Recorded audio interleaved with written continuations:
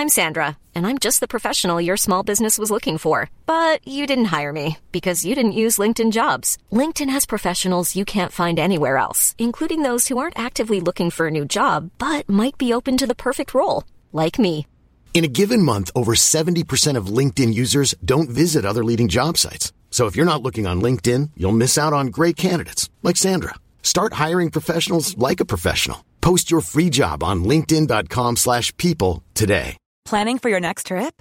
Elevate your travel style with Quince. Quince has all the jet-setting essentials you'll want for your next getaway, like European linen, premium luggage options, buttery soft Italian leather bags, and so much more. And is all priced at 50 to 80% less than similar brands.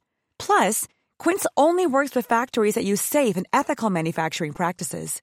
Pack your bags with high-quality essentials you'll be wearing for vacations to come with Quince. Go to quince.com/pack for free shipping and 365-day returns.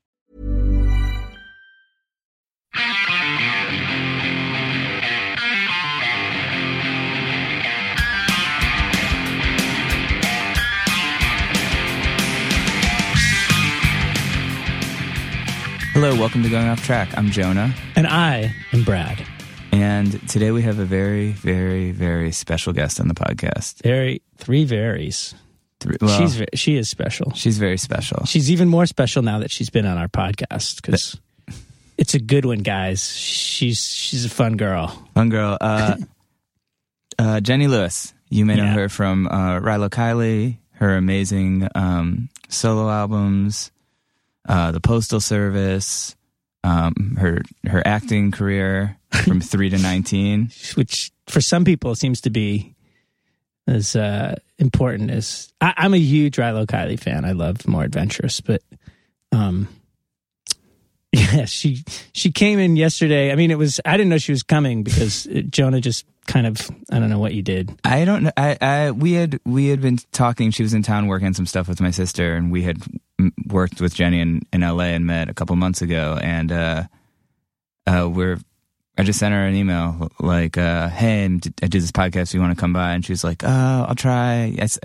But it seems like she just thought you were going to hang. She walked That's in kind of here what like, I thought. Yeah, she's like, "Oh, you want to record something?" Yeah, and I was like, "Can we just do a whole interview?" And she was like, "Yeah, I'm here." And I was like, "Great." So she hung out for an hour, brought in the smoothie that she'd made, and so me and Brad, as you'll see, start asking her about the smoothie. It's pretty. We talk about the smoothie for a while. I found it very interesting. I realize that it may not be as interesting to everyone. So if you're a fan of Jenny's music and want to hear about her whole career, about the Saddle Creek stuff, sort of her acting, we got into so many interesting topics aside from smoothies. So once you get past that, we get into all that. Don't worry, this isn't just like a Vitamix commercial. But speaking of commercials, really quick, we do have a sponsor for this episode once again, Commonwealth Press, indie merch company out of Pittsburgh. They're fans of the podcast and they're supporting a few episodes. They do it because they're fans. Yeah, they like us, we like them. Yeah, they're cool. Everyone there's cool. So they make good merch. So check out their site, CommonwealthPress.com. If you go to CommonwealthPress/podcast. You'll get 6 free shirts added to your order. Courtesy of us, thank you. Courtesy of us, yeah. So you're welcome. But yeah, Jenny Lewis's new album is A Voyager. I'm sure you know this. She's big enough where I don't need to be promoting any of her stuff. But here's our podcast with Jenny Lewis. We hope you like it.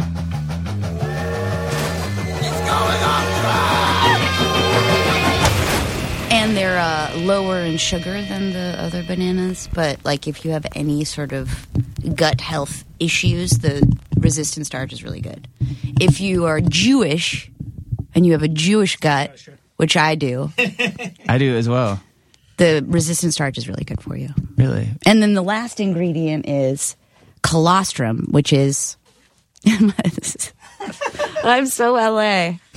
That is pretty LA. It's so What's colostrum? Weird. Colostrum is it is the substance that the mother, be it the cow, excretes pre sort of breast milk, and it's kind of like the download code. So if you weren't breastfed, which sad for you if you weren't, but you're supposed to get it. But again is like really good for digestive health and stuff. So, in case you're wondering, we're here with Jenny Lewis talking about her smoothie. Just, I'll rattle off the ingredients again. Yeah, let's hear it again, because I don't think we were rolling then. Well, I'll preface it by saying that I am somewhat on the fringes of the health community. Okay.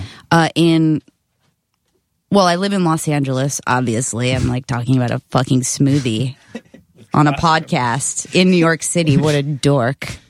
With colostrum in it. Well, that's the special ingredient. But so I'm on the fringe of this health community. My boyfriend Jonathan and our best friend Jason, they go to these health conferences and they're all about it. And I'm just sort of like by default, because I live with a man who is obsessed with health, although he drinks a lot of wine and does other things as well.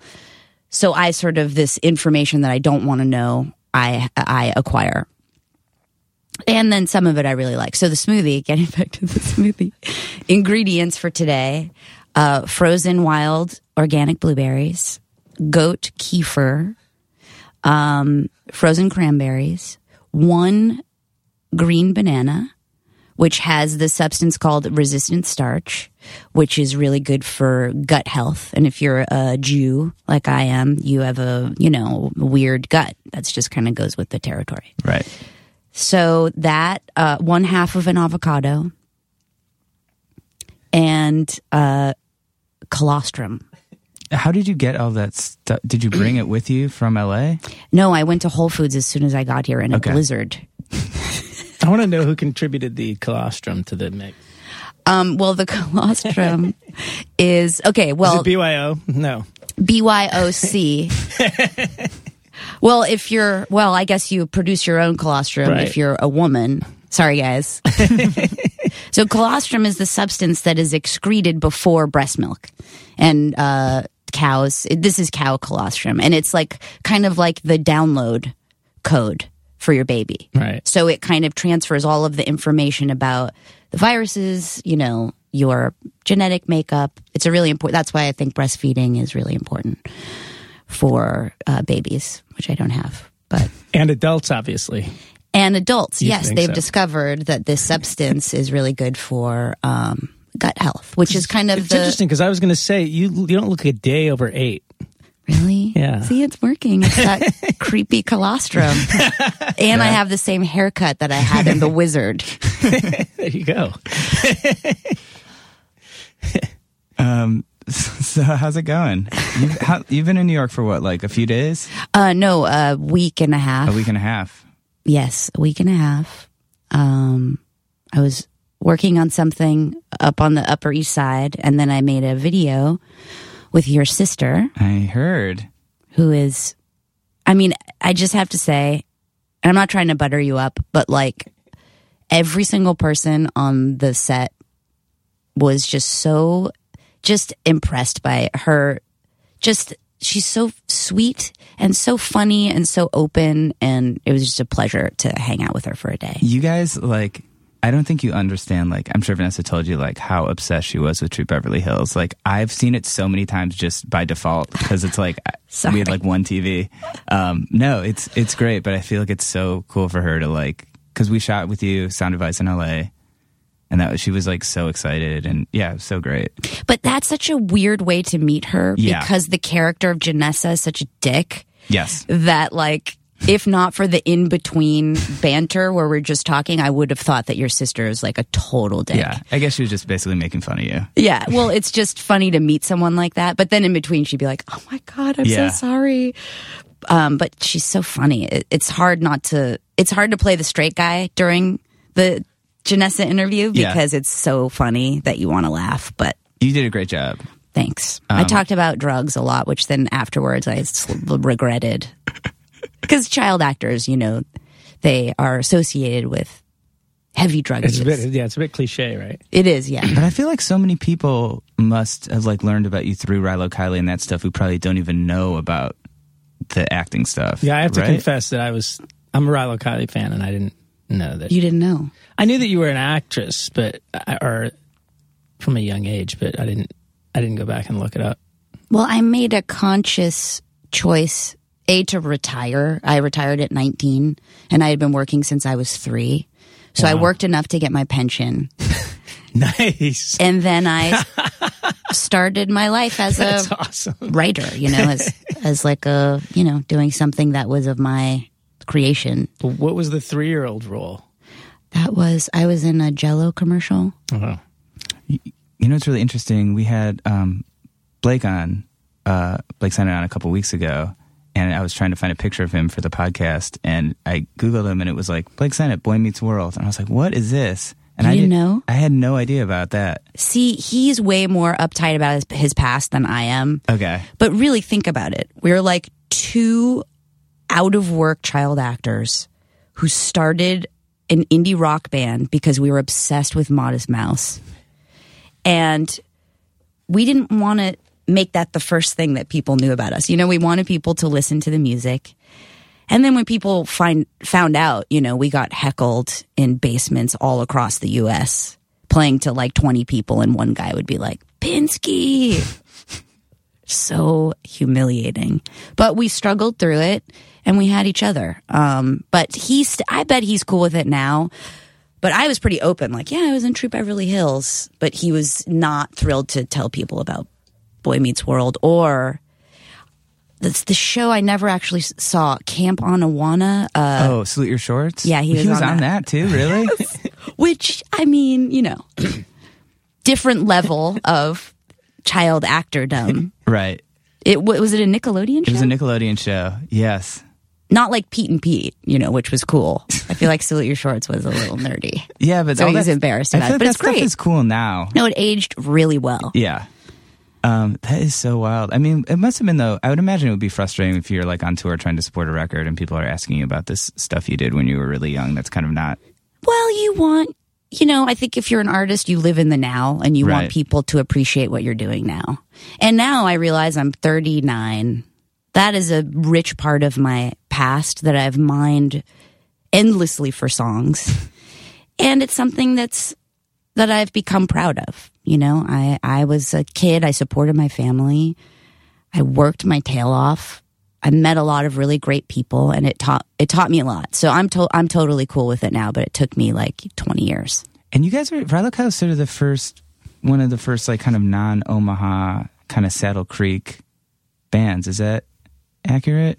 Well, Azure, they're not from Omaha, but they had moved to Omaha.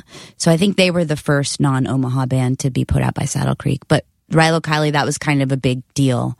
And we had to get approval from the heads of Saddle Creek at that time, which were like Tim, Connor, Rob, and maybe even Justin, Connor's brother. I mean, maybe he was out by then, but it was like kind of a big thing. Like Connor was kind of championing us.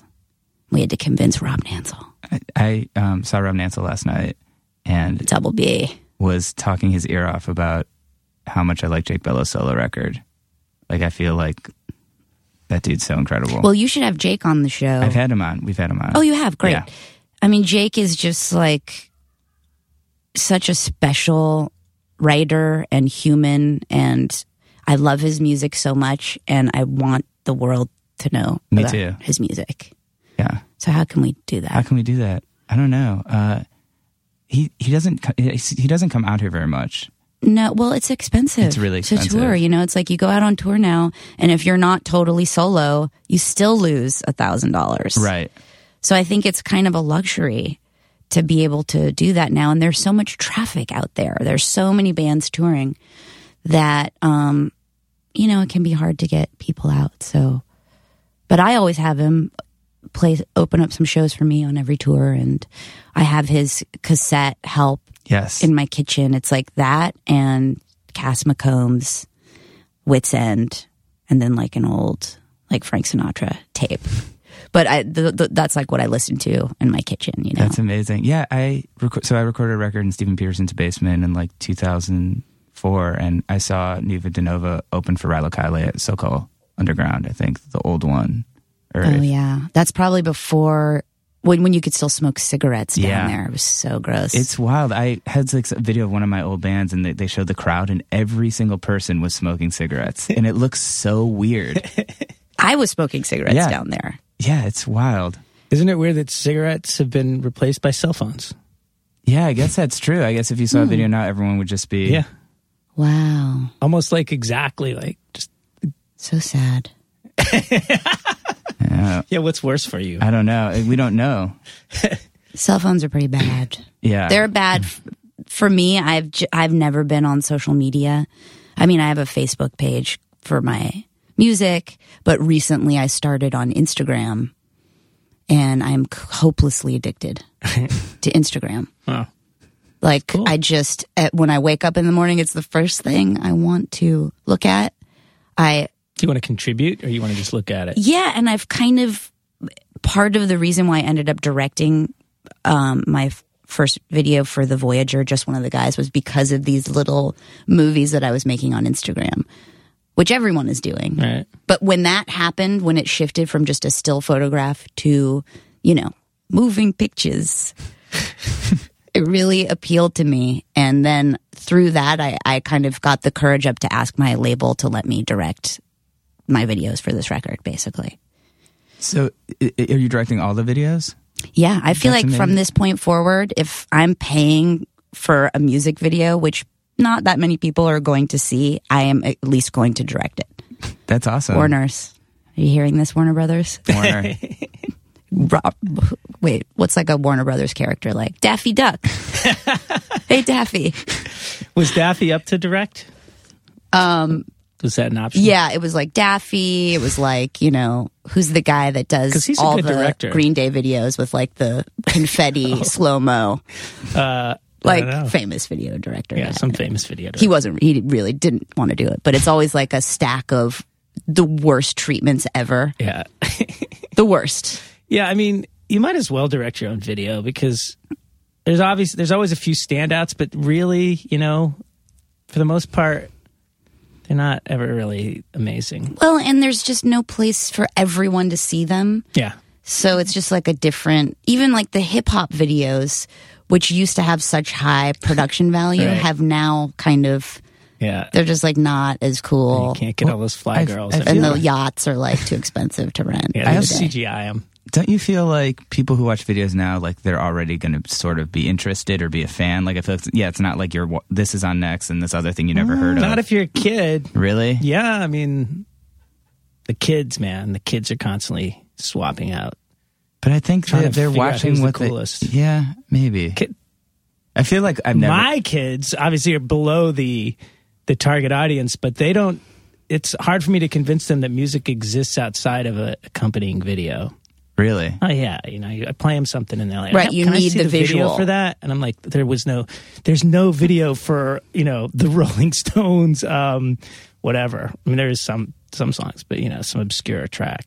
Right. It's not valid unless there's a visual. It doesn't exist. But I think we now don't get that moment of discovery. Like, I don't know if you remember watching 120 Minutes. Of course. Oh yeah, It was like, who are these cool people? Like, this is what I want to do. Yeah, that I was want to be in a amazing. rock band. And so I think it's difficult for everyone to see these videos. And, I really don't like those lyric videos. Yeah. Because that's just like what you're talking about with your kids. Like, you have to have some visual content, but it's just a waste. It's just a waste of money, a waste of time. And who makes it through any of those lyric videos? I've never watched one all the way through ever, not even my own. Yeah. Like, next. I always think it's funny when bands send out a press release and they're like, this band announced like the song titles for their album. It's always like, I don't know what these songs sound like. Right. Content, though, it's like a content factory. Yeah, that's true. And if you're not in it, you don't exist. And it's so scary and sad. How hands-on are you sort of with like your career as far as like, you're obviously around like a major label, like as far as like how you're presented, like what you say yes to, like what they kind of put your face on? Oh, 100%. Yeah. There's nothing is happening without me being aware of it and making a decision. I mean, then that's like the tour where I go, the album cover. I control my own Twitter account. The mixes, the producers. I mean, there's nothing. And I'm really lucky that I've been on Warner Brothers for a really long time. And I think they kind of let me do my thing and don't expect to get rich from it. But for whatever reason, they keep paying for me to make records. But yeah, I'm totally involved. Like my album cover, I laid out in its entirety with like photocopies of pictures that Autumn de Wilde had taken and just handed it in like all taped together and stapled together. Like, this is exactly what I want it to look like. And I worked with the art department at Warner's. They were so amazing, and it was like the perfect, group of people to It's work probably with. exciting for them too to have someone who kind of knows what they want. Yeah, I just know when I make a record, I just can sort of, it's almost like synesthesia or something, where you... I don't know, what's that word? It's like synesthesia is where you I'm not can that like smart. hear color or something. Oh yeah, Like- I read a book about this. Really? Yeah. Yeah, will you look it up? Actually, I'm curious, like what the definition of synesthesia. I think you're right. I think like, it is. Or you taste color? No, you hear it. Yeah. It's like a real small portion of people have this. I think Kanye has it. That's very possible. I don't think I Neurological- have it. Neurological phenomena in which stimulation of one sensory or cognitive pathway leads to automatic involuntary experience in a second sensory or cognitive pathway. So it's sort of broader than I thought it was. But yeah, like when I make music, I see the artwork. Right. Really? Yeah, when I'm listening back, and I kind of can see what I'm going to wear, and I don't think that's exactly synesthesia. I can see what I'm going to wear. How did you kind of come up with the Rabbit Fur Coat cover? Because I really like that one as well. Thank you. I've been working with Autumn de Wilde since Rabbit Fur Coat, actually, because that was my first solo record, and we collaborate in such a seamless way that really just is one of the pictures that she took, and we wanted to reference The Shining a little bit. Yeah, it's got I could see like that that creepy element, which is kind of my favorite kind of imagery, like something that's like a little unnerving, a little weird. And so she will just, for every record, take 200 pictures, and then I have to kind of go through them, and I always see one that's the cover. It's just so clear. You look at all the pictures, you're like, that's the cover. So the Voyager album cover, that was one shot that she took. She didn't do more than one among where you see my entire body and same setup, but like wider shots. And I just knew, I laid out all the pictures. I was like, oh, that's the album cover right there. So it's really just working with another woman as well, and we kind of plan the shoots together, and then some are more magical than others, but she's really, really amazing and has such a great eye. And because she's so tall, she's like 6'3", maybe. Wow. 6'4". Her angle is like inherently flattering. Seriously. No, because she's shooting from up high down on you, and it's just like, you're always like, wow, She's a I human. look okay. Instead of, you never want to shoot someone from the bottom up unless you're like trying to make them look really big. Okay. You're probably really comfortable in front of a camera too, as far as. I mean, I'm not as. Really? No, I should be more comfortable with all of my experience, but it's as if like nothing carried over from my childhood work. Like I'm kind of starting over because I disassociated from acting, and I kind of convinced myself that I sucked. So getting back into it, that's been the hardest part for me, like being able to direct myself in the video. And I don't have a problem when I'm behind the monitor and I'm seeing it and telling other people, what to do. But when I'm in the frame, it makes me really uncomfortable. Is that something you think would you want to like ever direct like a longer type feature, or maybe try acting again, like come back to it? Or do you feel like that kind of chapter is closed? I just think it's crazy to stop doing something at 19 that you're so successful at. But you have to realize where I come from, the different levels of success in Hollywood, and what it entails to be an actress. It can be very difficult, and there's so much emphasis placed on how you look, right? That if you can't accept that part of it, then you really shouldn't be in that business, And as like I'm a woman, and this is like the second time I've said this. Why am I telling everyone I'm 39? But I am. it's difficult for women over 40 in Hollywood. And Meryl Streep said something recently where she said that when she turned 40, the only roles that she was offered were to play witches. Really? And then she played a witch in Into the Woods. But isn't that interesting? That is interesting. But I think just it would be really hard for a lot of people too to be in a van, like sleeping on floors, like that lifestyle also is, I feel like. Yeah, that is tough, Maybe but that's on your own terms. Right. And you're in control of your destiny and your output. If you're an actor, you're at the mercy of like what's on the page and then the director and the collaboration. Because making anything like that, it's just like a deep collaboration between people. Well, you're lucky if it's a collaboration. Sometimes it's just being told what to do, right? Right. Yeah. But really, you've got the director, but then in the end, the producers have a say about what's going to happen with the cut. And then beyond that, the studio. And there are just a lot of channels. And when it works great with like the truly great, filmmakers. They, for whatever reason, they find like their flow. But wait, what was your question? I don't remember. I want you to go back into flow. movies.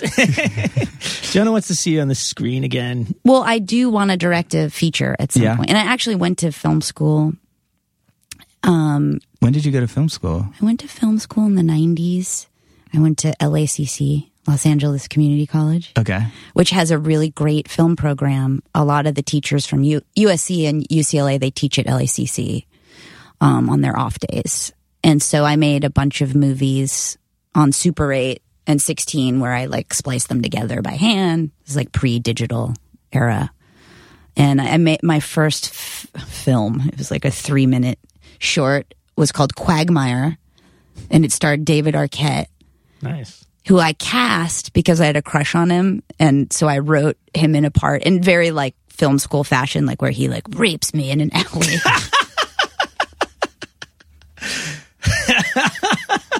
God.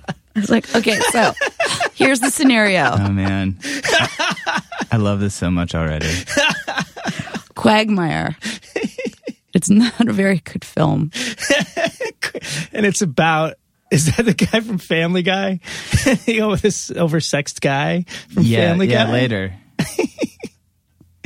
Interesting. Wow, that is so wild. So you went to film school, and that was before you started kind of doing the music stuff, or that was while it was... It was kind of right when I was meeting Blake. Okay. So I must have been about 18, and I signed up for college because I didn't take the SATs because I was, I think I was probably working on set, and I didn't take the SATs. So I was like, I'll go to a community college, and I signed up for film classes and PE.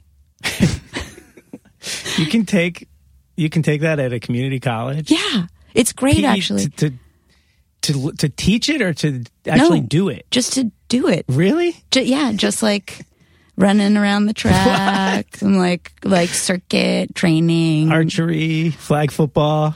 Not that exciting, really. Just kind of like run up those stairs in the bleacher. Really? I mean, it's community college, so it's like. But you have to not a lot pay of funding. still, right? You pay. It's cheap. If you're a California resident, It's cheaper than a LACC gym is membership. way cheaper. Thus, I couldn't afford the Y. So, Right.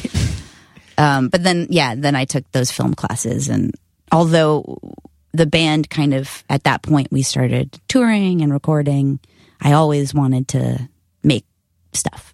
So it's interesting because we just had Tim Kasher on, and he's just finished a film. Like got really into screenwriting and that stuff. It's interesting. I feel like you guys have had really kind of parallel.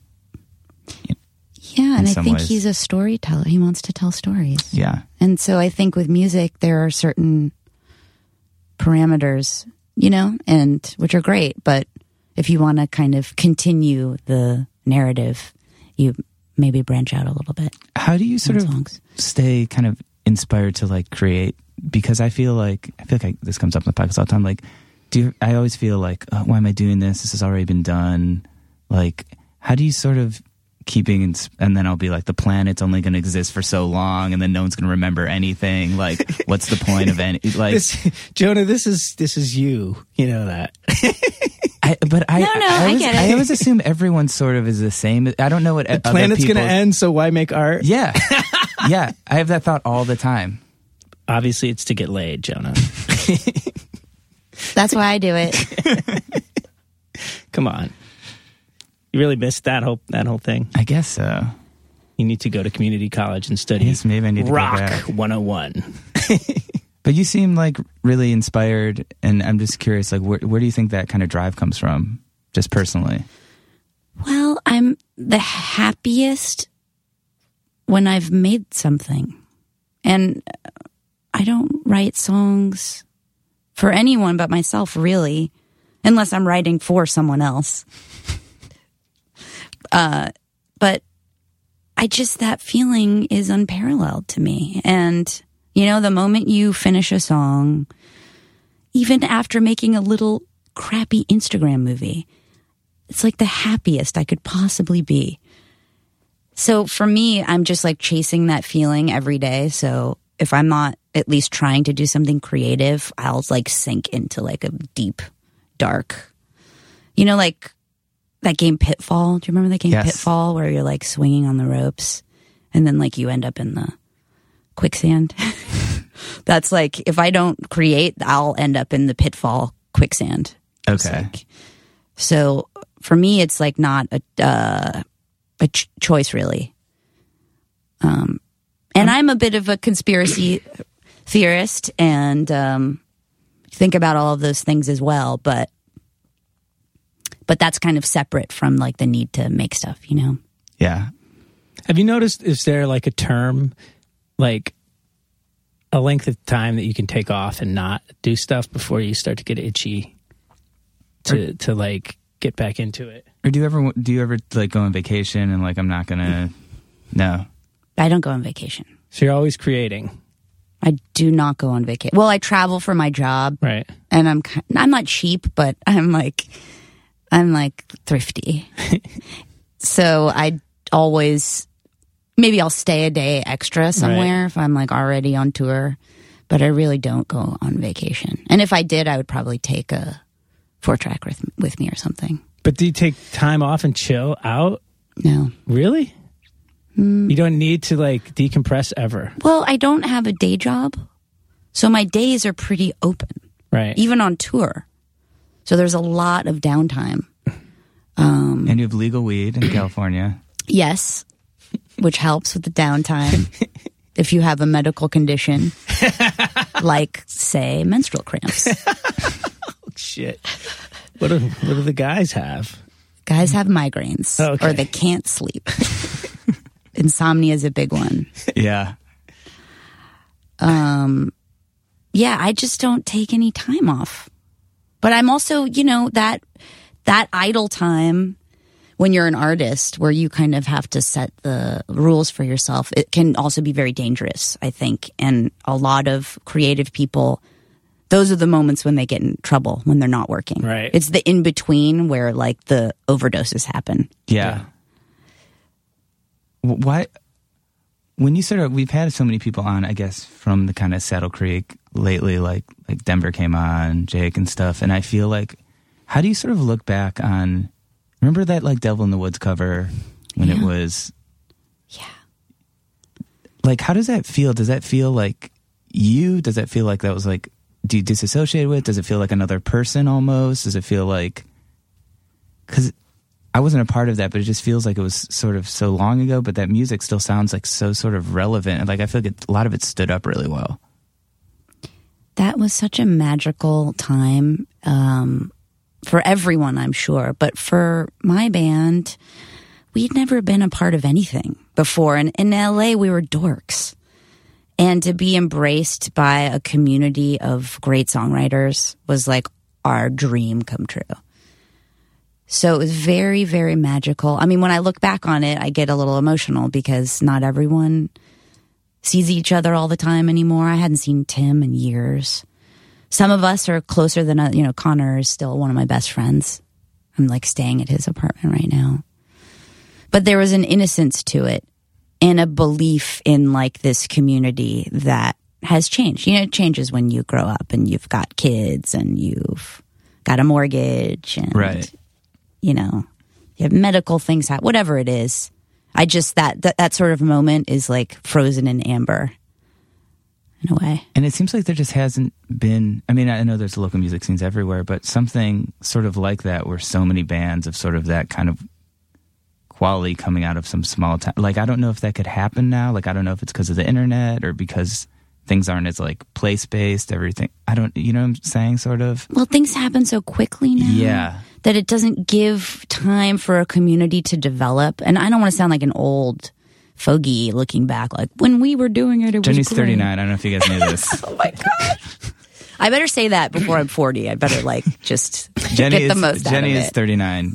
My mom had, I remember my mom's 40th birthday party. And I remember she had a candle that said 40 X'd out and it said 39 forever. And I remember not being able to understand. I was like, wait, you're 40. Why would you want to be 39 forever? It's your birthday. This is awesome. And my mom was like, nah, I don't think you understand when you get older. It's like, it's different. Me and Mrs. Bayer. Yeah. You guys are both 39 forever. 39 forever. I remember shopping at Forever 21 when I turned 30. And then we started calling it Forever 31. But I don't think that can work at 41 because the fashion is just like baby doll dresses. And my biggest fear is being one of those old little girls. I don't know. You have a very cool Grateful Dead shirt on right now, just so our listeners know. Thanks. This was a gift I got for Ryan Adams when we toured together last year, but then I kept it. I've done that before. Yeah? He sort of pissed me off. It happens to me more than I do it to others, but... That's when you know it's a good gift. My wife does it a lot. She buys me really cool clothes, and then I never see them. I do that too, where I'll get my boyfriend like the coolest shirt, and then like it'll end up in my closet. And the stuff looks really good on me. That's the thing. She's very good at shopping for me, but then every now and then, like I just came across this jacket the other day hanging in the, and I was like, oh, I love this coat. Where's this been? She's like, I've been wearing it almost every day. I'm like, oh yeah, it looks good on you. Women are so like manipulative with their fellas' fashion, because I'll like lay out. Well, I buy clothes for my boyfriend, like I thrift shop, but I buy clothes for everyone because I only shop at the Goodwill pretty much, right? And thrift stores all across the world. Which your sister actually made fun of me. Or Janessa made fun of me, like, do you like every day like go out vintage shopping for like cute little dresses? I think so. I think I actually wrote that because when we recorded in Lincoln, I feel like they were like, Jenny Lewis was just here. She was like at the thrift store down the street or something. Or oh, I'm obsessed. It's my passion. Thrift store shopping is my passion. And it's also a charitable way to sort of keep a habit going. Because you're like, I buy my clothes at the Goodwill and then I redonate my clothes to the Goodwill. I just feel like for me, it's like I can go to a record store all day and be fine. But for me, it's like so labor intensive, like just going through. I just feel like. Oh, you got to be. Some people, you're probably a pro. I know. I've been with people who will walk in, and it doesn't have to be a thrift store, but a thrift store is a really good example. Like I've been with like stylists, and they'll walk in, and like they'll see something, like from across the room, and go over and grab it, and it's freaking amazing. Like they literally just like can scan the room like Terminator and just start pulling shit out. Jenny, what's your technique? Thrift store. Well, I would never share my secrets. Okay. That's probably smart. But I will say that it's a very special time for me and my creative process as well, because not only are they always playing like weird jams in the thrift store, but you get to meet like the coolest people that are working there, who are like being rehabilitated or like re-entering society. And then like the people that shop at the Goodwill, it's always a good time. And I end up having the best conversations at the Goodwill. Seriously. Like I told him, the security guard at the Goodwill on the Upper East Side, this like young kid, about On the Road. We had like a conversation about On the Road, and he had never heard of it before. Wow. And I told him all about Jack Kerouac because he had done like a cross-country trip. I was like, you should really check out On the Road. You might like it. He's like, On the Road? What's that? But anyway, just that's an example of just like a weird interaction. So you don't want to give away secrets, but let me ask you this: when I was playing in bands, I was pretty much clothed entirely in thrift store clothing, and we always had the golden cities that had really good thrift stores. And I remember Las Vegas was amazing. So, do you have secret towns that you know are gonna like give up great shit? Omaha has always been a great source. But Vegas is a good one. That's where I'm from, actually. Well, I was born there. So Vegas, when you kind of go on the outskirts. Yeah. I actually found an amazing, like, early 70s dead stock Adidas tracksuit in Vegas at a thrift store, which then sort of became my kind of default look. Hey. Vegas is a good one, but that's all I'm saying. It's all right. Because I remember reading an interview with some young artist, and she kind of gave away her favorite thrift stores, and I thought that's just like a betrayal of the code. Maybe she was only giving away her, like, her number 7, 8, and 9. Maybe she was saving the others, like I suspect you are doing. Maybe. Can you tell I'm lying? Can you tell that I'm lying? Jenny thinks everyone should go to Miami to their thrift stores. Oh, those are the best. Those are the best. Well, Florida, just as a whole, is my favorite place to go on tour because it's like upside down California. Really? I feel like most people, it's their least favorite place to go on tour. See, but I'm Jewish. In Florida, it speaks to me on such a profound level. And I love granny fashion. Okay. So I have a lot in common with like 80-year-olds and 90-year-olds. And so it's like the best source for like weird, sweaters. Yeah, that's true. Do you think you'll be in California for a long time? Do you ever get the urge to move somewhere else? I do, mostly just to like escape my family. Like, fuck you, I'm out of here. I'm moving to New York. It's always like a threat. It's mean. But I think I should live somewhere else. Yeah. At some point, yeah. I'm getting a little bored, honestly. And I have an amazing house, and I'm in the woods every day, but it's a little removed. And I just being in New York for the last week or two or whatever, just like that feeling that you can just like go out and have an adventure with no planning is really inspiring. But I feel like you have a car, so it's like you can go wherever you want, whenever you want. I do have a car. I have a Ford Focus. Really? Wagon. Nice. 05. Really? Yeah. It sucks. We call it the salad because I think it was one of those Hurricane Katrina cars that was like underwater. And it smells like a weird salad in there. You can't get like that a weird out. salad. That's amazing. But I've been wanting to get a new car for you. I threaten every season, like, oh yeah, I'm definitely getting a new car this season. And then I never pull the trigger. And I just drive the Focus around town. Hey, if it keeps going, what the hell? It's so funny you say that because I'm not trying to name drop, but I remember someone else having a conversation about having like a really old car, didn't have like rearview mirror, and it was Ben Gibbard. Gibbard, yes, this is why we're best friends. This is why we're friends. He drove the shittiest, oh my God, what was it? Forever. And he would like pick me up from the airport. I played in Rabbit for Coat in this car, and we drove around Seattle, and he just doesn't care about that stuff. I don't either. I don't care about driving a nice car.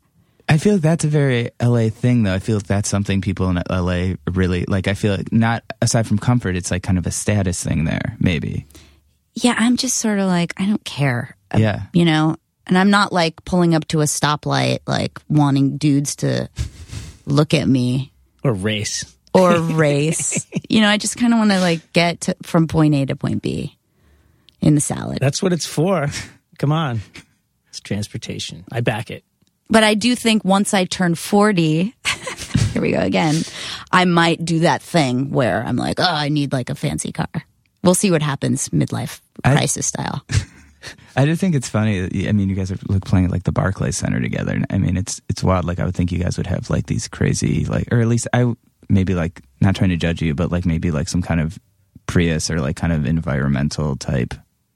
I think he has a Prius now that's totally banged up. I don't know. He is a crazy driver. Yeah. Ben, oh my God. That would be love cool. you, I've Ben. never seen a banged up Prius. Oh yeah, he That is. seems like a cool car. He's very aggressive driver. I guess you need an outlet for Your anger. your anger. Ben is so awesome because he's just like kind of a military kid because his dad was in the military. So he's like very on time and he just wants things to run smoothly. You know, he's a very reasonable person. But I learned on the Postal Service tour that if you're not 5 minutes early, you're late. Okay. And I'm always 10 minutes late in my life. Not more than 10 minutes, but usually 10 minutes.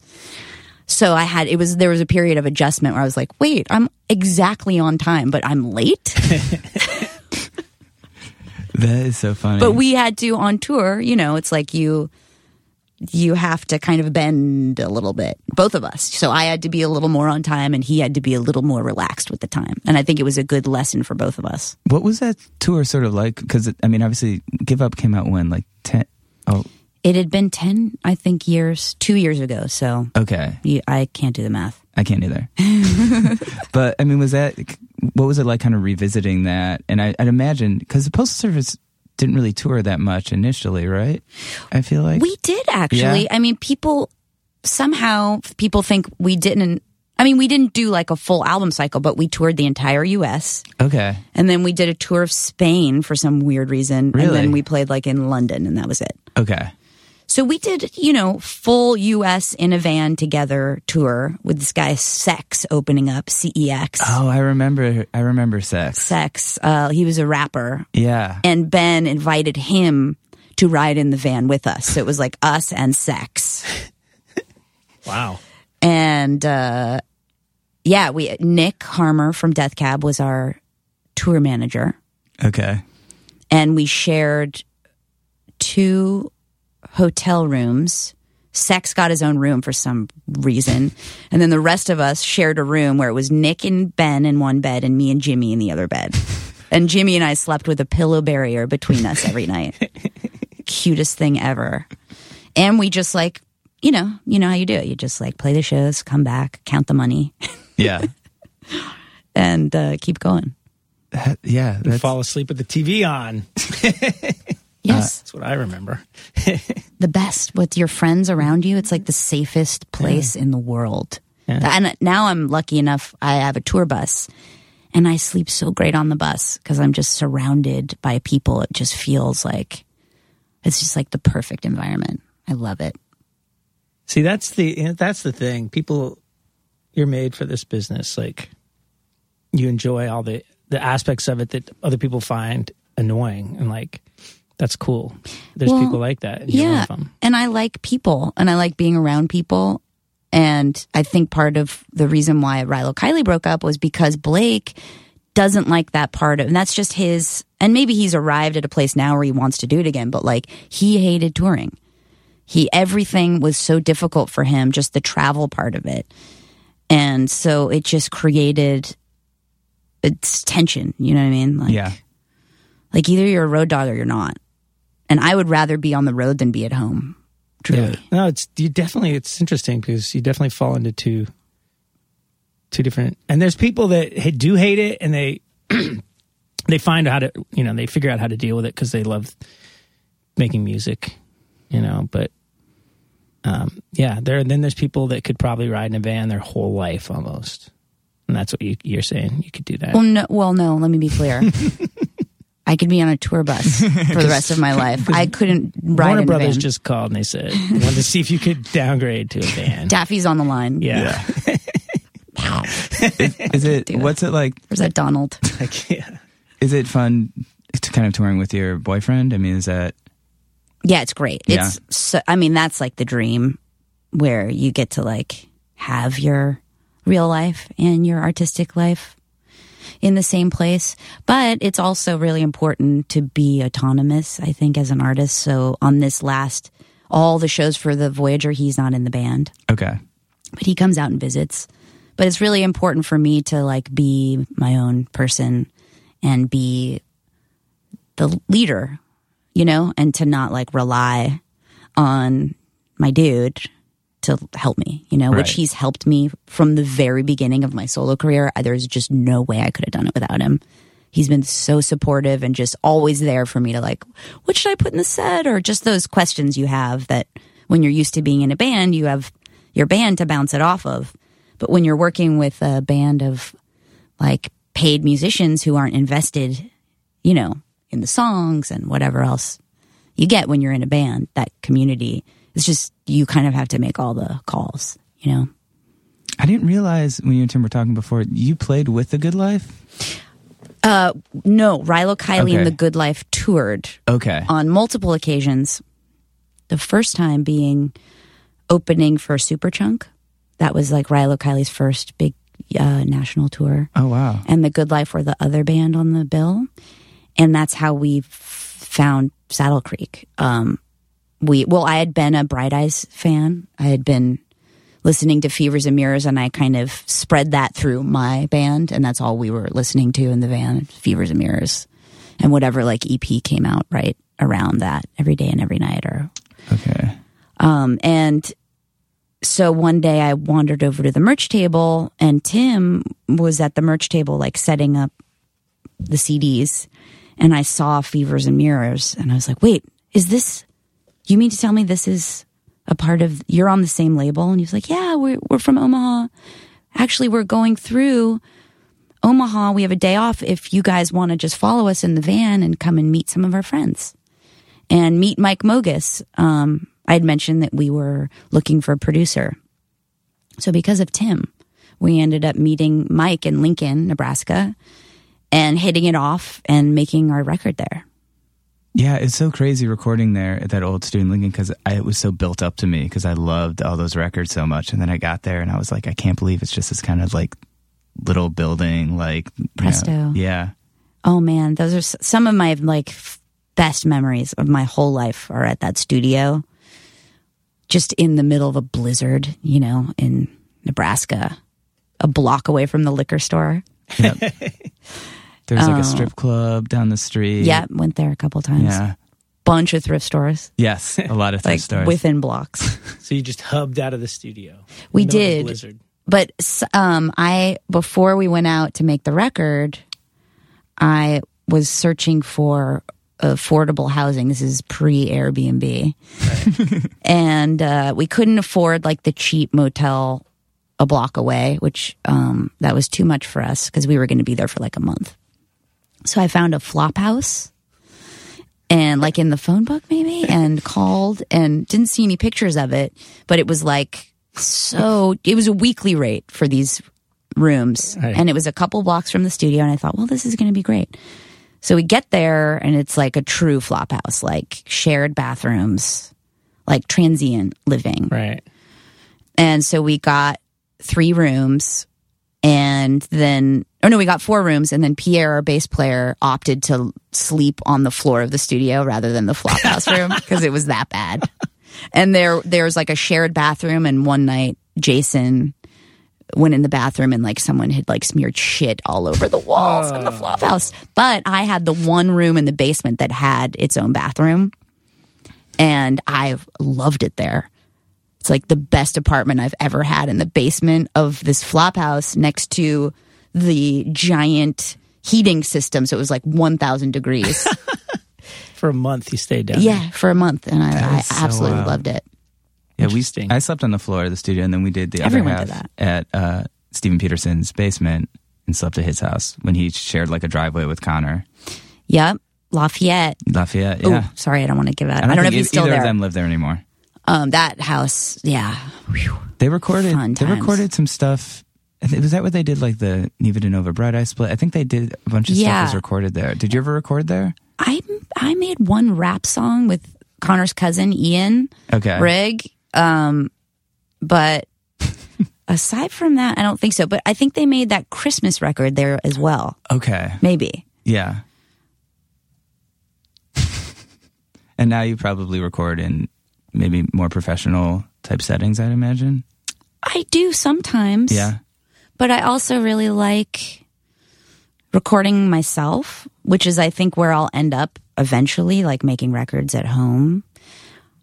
But I like working at cheap there's something about like, it's like the Ford Focus. You know what I mean? It's like, if the stakes are low, then I feel like I'm like free to be myself. If it's too fancy, I can't function. I get too scared. So like when Rilo Kiley started making Under the Blacklight, we started at a small studio in Silver Lake where like Elliott Smith made part of EXO. And I loved it. It was like the best music we had ever made. And we made a decision to move to Sunset Sound, which is like where the Rolling Stones made like Exile. And there was something about that environment where I kind of lost it a little bit. It was like too nice for me to feel comfortable. Is that weird? No, it's not weird. In fact, I'll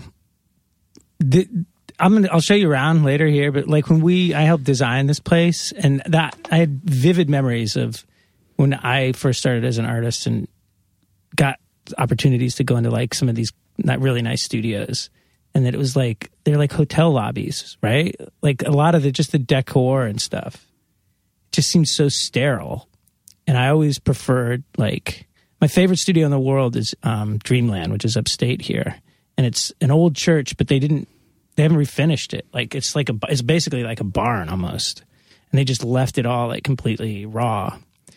Because you always feel like you're going to fuck something up, or like it's the pristineness of those kind of like top level studios is really, I don't know, I'm totally with you on that. And you hear the clock ticking, you know? Yeah. You're like, oh my God, this is costing me how much per minute? But it's funny because then I went back later and made a record at Sunset Sound, but with Ryan Adams, who has his Pax-Am studio sort of on the same property.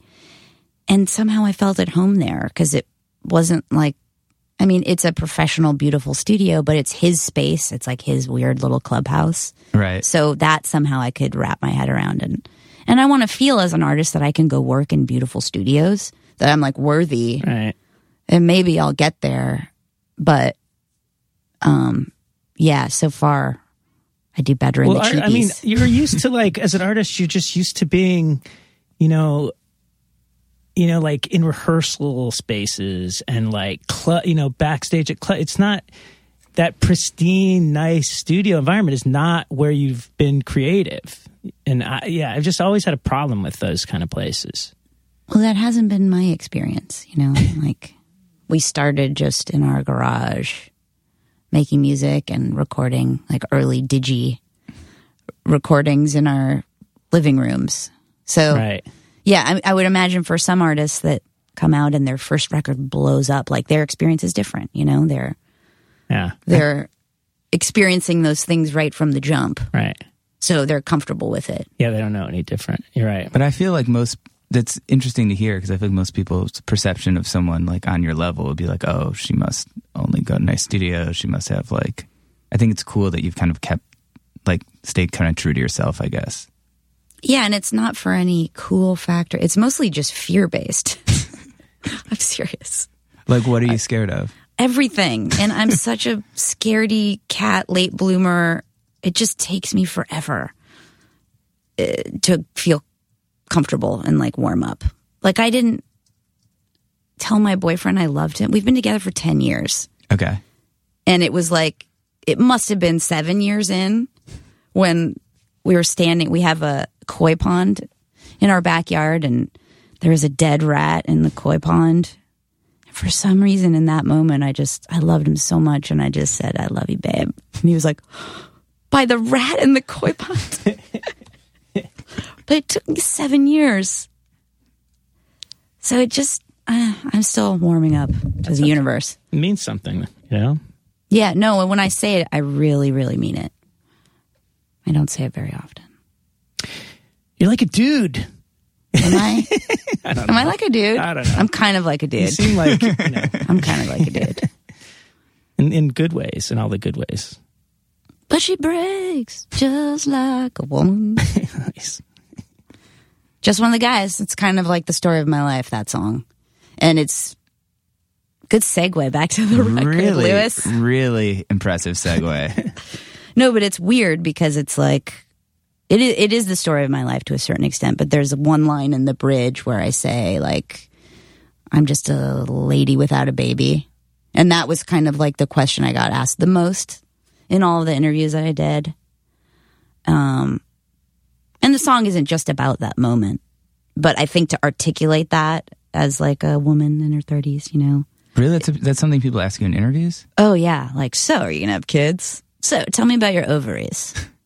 What? That's so crazy. Are they Doing dusty? interviews with. Are your ovaries dusty? I don't fucking know. I figured everyone's just asking you about your smoothie recipes. Well, they will now. Thank you. Yeah, of course. Yeah, that's such a weird, like, personal, like, question to ask someone you don't know, I feel. Well, this is interesting. Okay, so I was on Jian Ghomeshi's last ever show.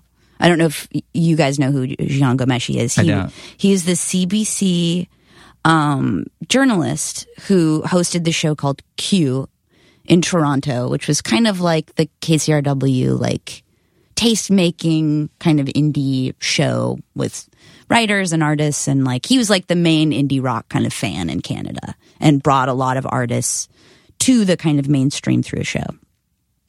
So he later, when you guys look this up, it's going to blow your mind. So he was accused of inappropriate behavior with women under the sort of umbrella of BDSM, which is, I don't know what it fully stands, like bondage, to something masochism. We know what it means, so. As you can tell, I'm a late bloomer. I have no fucking idea what that means. So this guy, I can't believe you guys didn't hear about this because this story came out right before the Bill Cosby story broke. Okay. And the two are linked in a way. And many women came forward about him abusing them. And I don't know, you know, many women came forward. I think he turned himself in eventually. I don't know if there's a court case pending. But I did his last show with, Martin Short was on the show. Jill Sobule, who created Transparent. I Kissed a Girl, Jill Sobule? Oh, no, wait. What's the woman who wrote and she directs Transparent, that show, which is, I think, about her own family. Anyway, Bob Odenkirk, myself, and one other person that I can't remember. And it was about a week before this story broke. Okay. About this guy, this journalist. And during the interview, he asked me that question, like relating to my like viability as like a reproducer. And in the moment, it struck me strangely, you know, because that's such a personal thing to ask. And other people had asked it, but for whatever reason, it just stopped me for a moment. And then a week later, all the stuff came out about this dude. And it was really weird to have been just a part of it in a little tiny way, you know? Did he at least balance it with a question about bondage or wearing leather or something? Too soon. No, he's actually really great at his job, you know? It was a really good interview. But there was just that one moment that gave me a twinge. And it just kind of taught me about intuition and female intuition.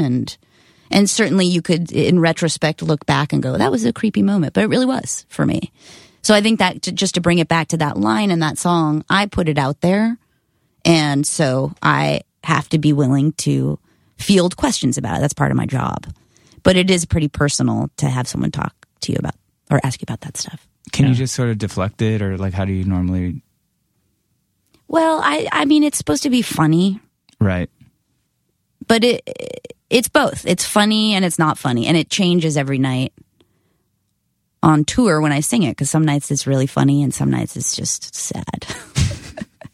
Depending on, you know, I'll like smile during it, or it'll sort of strike me in a different way on any given night. And I think that's an example of a well written line, you know, that kind of the meaning evolves, you know. Yeah. That's the best kind of lyric, man. It can be, interpreted in different ways, I think. Yeah, I agree. I can't believe I just talked about Jian Ghomeshi. You guys are going to freak. Can you spell it? Because, like, how do you spell his name? I think it's Jian.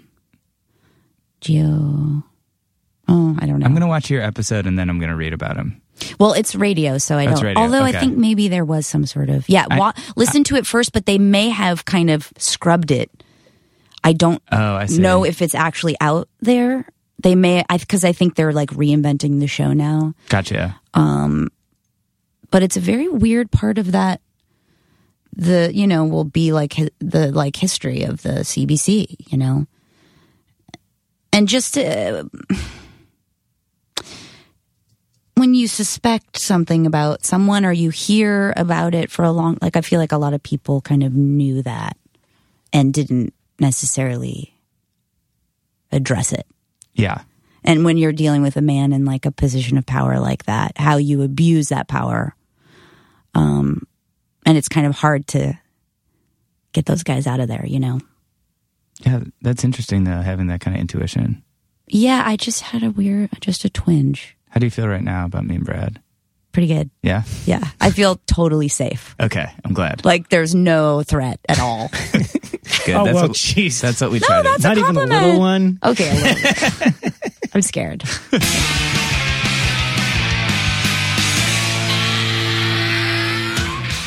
Wow, ending things on kind of a dark note there, but I like it. Yeah, that was fun though. That was a good podcast. Yeah, that was amazing. Jonah had the split and she hung out for a while here at the wonderful Converse Rubber Track Studio where I work, in case you don't know, and where we record every Going Off Track podcast. Yeah, and she left her boots. She was like, I think I'm gonna. She did. I think I'm gonna leave. We gave her some shoes, and she was like, I think I'm gonna leave these boots. And then she was like, I don't know. I used them in a video I shot yesterday. I was like, I think someone would want these, like boots that Jenny Lewis wore in her music video. But I guess to Jenny Lewis, these are just uncomfortable boots that I wore. Who cares? Well, they're in the shoe room. They're in the shoe She can room. come back and get them if Yeah, she wants them. Jenny, if you ever want those, we'll hold on to them for you forever. But it's interesting because she, like, what I was going to say, she hung out here for a little bit at the studio and everybody got pictures with her. She was very sweet. We had the band in Studio A today recording, and they, Awesome band, Beach Slang. Beach Slang, yeah. Also fans of the podcast. Yeah, and so they all got pics with her. Jason, our engineer, who seemed to be a bigger fan of her film career. Yeah. No, she's very sweet, and the podcast, as you just heard, was amazing. So Yeah, it was great. Beach Slang actually were the first band too that were ever like, can we see where you guys do the podcast? And I brought them in this room and they're like, whoa. So those guys are awesome. But yeah, check them out. They're just signed to Polyvinyl Records, and they're great. It's pretty amazing. Not too many. It is a great place where we do this podcast. Not too many rooms are solid gold with the elegant bar and Maurice. Thank you, Maurice. I'll have another cognac. Yeah, who's in the corner. My martini, a little too dry today. I have to admit. Maurice in the morning, his evening martinis are much better. Yeah. That's a good point. Maurice, dropping Do-20. But anyways, if you can hear the jacuzzi in the background, that means it's time. I don't know what that means. It's time for us to throw some links out. Get out of your hair. So or earbuds. Check it out. We have all the episodes up at goingofftrack.com. They're also on iTunes. You can donate through the website. You can leave us a nice review through iTunes. We're on Twitter. We're all kind of individually on Instagram and that type of stuff. So yeah, send us a message, drop us an email. Cyberstalk us. Yeah, cyberstalk us. And check out Voyager, Jenny's new album. She's going to have some videos and cool content coming out supporting it. So, and she's directing it like we talk about. So I'm sure it's all going to be incredibly well done, like everything she does. So thank you so much, Jenny Lewis, for coming out. Thanks to my sister Vanessa for kind of facilitating this. It never would have happened if they weren't kind of mutual fans of each other. Vanessa couldn't be here, but yeah, that was awesome. And we will talk to you next week.